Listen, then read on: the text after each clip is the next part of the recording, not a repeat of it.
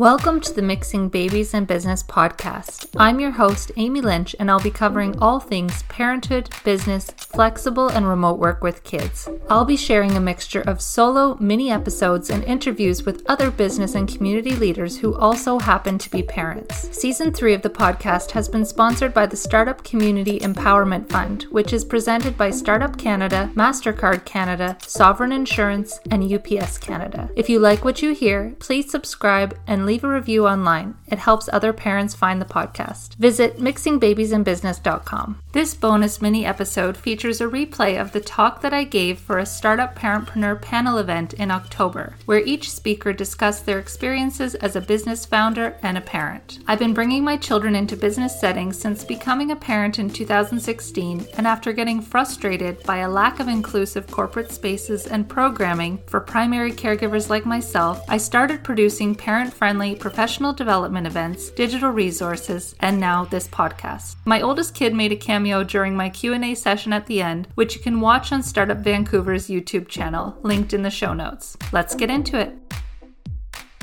Excuse me, could you please hold my baby while I load my pitch deck? Is there a change table in the washroom? May I borrow your chair so that I can nurse my child? These are all questions I've asked complete strangers since becoming a parent over 5 years ago. Hi, my name is Amy. I'm a writer and founder of Mixing Babies and Business, and I've been bringing my children into business settings with me since they were a few weeks old.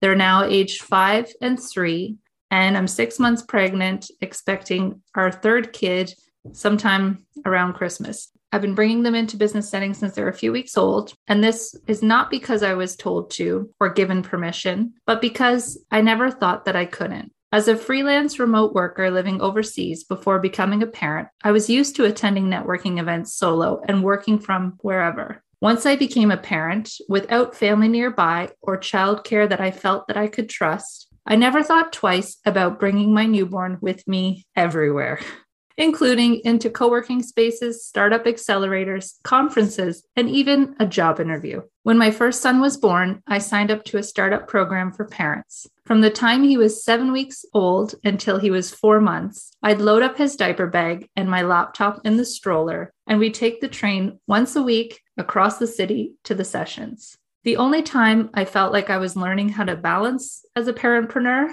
was when I'd attempt to load him and his stroller from the platform onto the train safely, which I always ended up having to ask a stranger to assist me with. It's something I became more and more comfortable with over time, saying what I needed at the moment, asking for help, and learning how to receive it openly when it arrived. It was during these early months as a new parent that I also learned about how to complete a business model canvas, financing options for my business, and protecting my intellectual property. I also learned a lot by doing. Did you know that you can attend a live workshop while changing your baby's diaper or feeding them if the moment calls for it? That you can pitch to potential investors or deliver a talk to a crowded room while baby wearing or rocking your child? That you can participate in a lunchtime meeting while breastfeeding, and others will offer to cut up your food so that you can eat too. If the building is accessible, you can wheel a stroller in and use it as a baby change table if the lack of facilities leaves you no other choice. That you can interview for a job with your toddler, spend half of the time trying to keep them away from all of the computer cords, and still get offered the role. Complete strangers will approach you to offer you their chair, grab you a coffee, or ask if there's anything that they can do to make you a bit more comfortable. I didn't know any of these things until I started entering business spaces with my kids. In articulating what I needed and learning how to question the way that things had traditionally been done, I became an accidental activist. For the most part, people agreed with me. I could and should bring my kids with me everywhere, but it wouldn't always be comfortable or easy. The tube stations would have stairs. We'd eat our breakfast at the early morning startup workshops that I would attend. They both would spit up on me during our meetings or pull at my hair while I was trying to do my elevator pitch.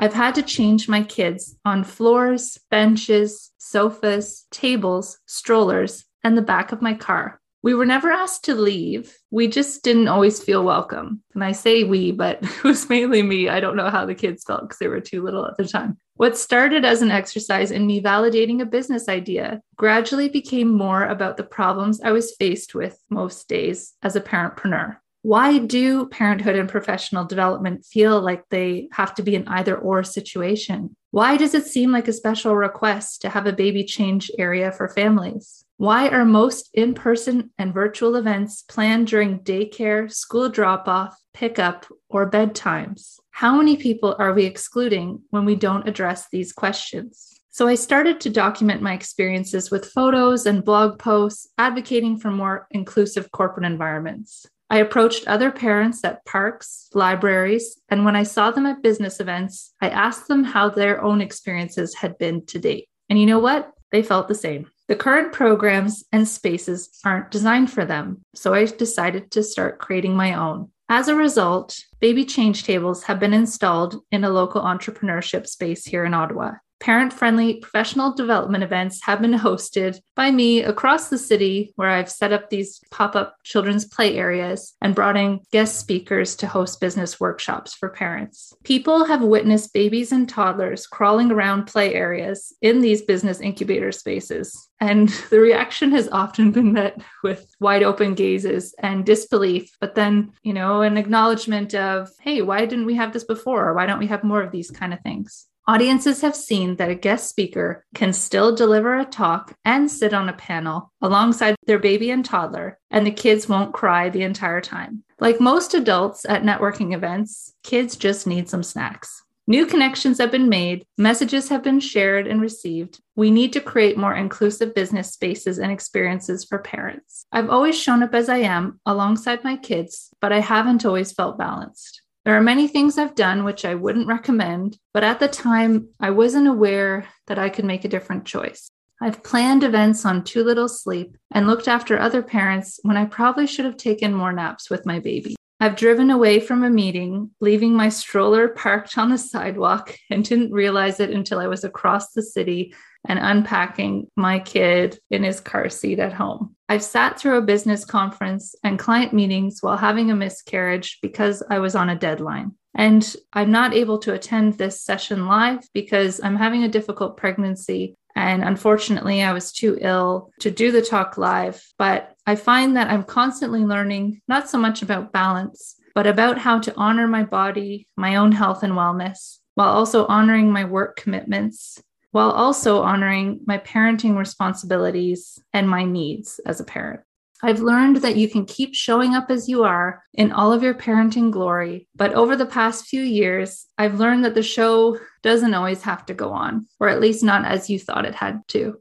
While those are a few moments I can now reflect on a bit differently, I'm also proud of myself for achieving small changes for other parentpreneurs in the process. Since the pandemic has unfolded, these messages have been reverberating loud and clear. We need to support parents, their families, and the work that they do. There is no such thing as work-life balance.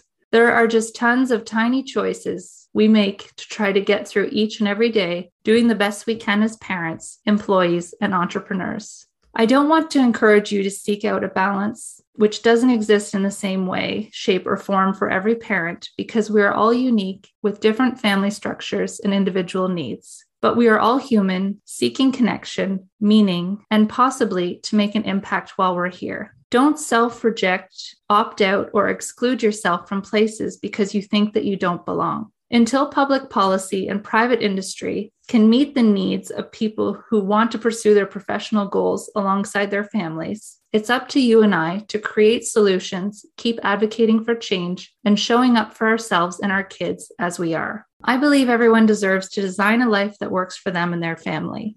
How can we make it easier to be more inclusive of parents in business settings? How can parents keep creating space for themselves and keep this conversation going? For those of you who are planning events or running a team, take time to consider the needs of people who are parents in your network. Are you asking people to trade their family time for early morning or late evening events or meetings held during the school pickup time, people's dinner time, or bedtime routine? Do you require all attendees in virtual meetings to turn their cameras and audios on? You could be putting others in an uncomfortable position if they're trying to simultaneously feed or look after kids at home. If you're back in the office and hosting in-person events, can your guests heat up baby food or formula? And do you have a private area or meeting room that's comfortable for nursing mothers to use if it's requested? Do you use accessible and gender-neutral washrooms? And if so, do they have signage and a baby change table? Flexible childcare is scarce, and offering it can improve participation amongst your event attendees and your guest speakers. Hopefully, by sharing these stories and suggestions with you today, it will encourage other parentpreneurs and businesses to continue testing them out. I've also created resources for parents navigating the corporate jungle with kids, including a newsletter, podcast, and events. You can visit mixingbabiesandbusiness.com to learn more. For now, I just wanted to thank you for listening to part of my parenthood journey and remind you that parenthood and professional development don't have to be mutually exclusive.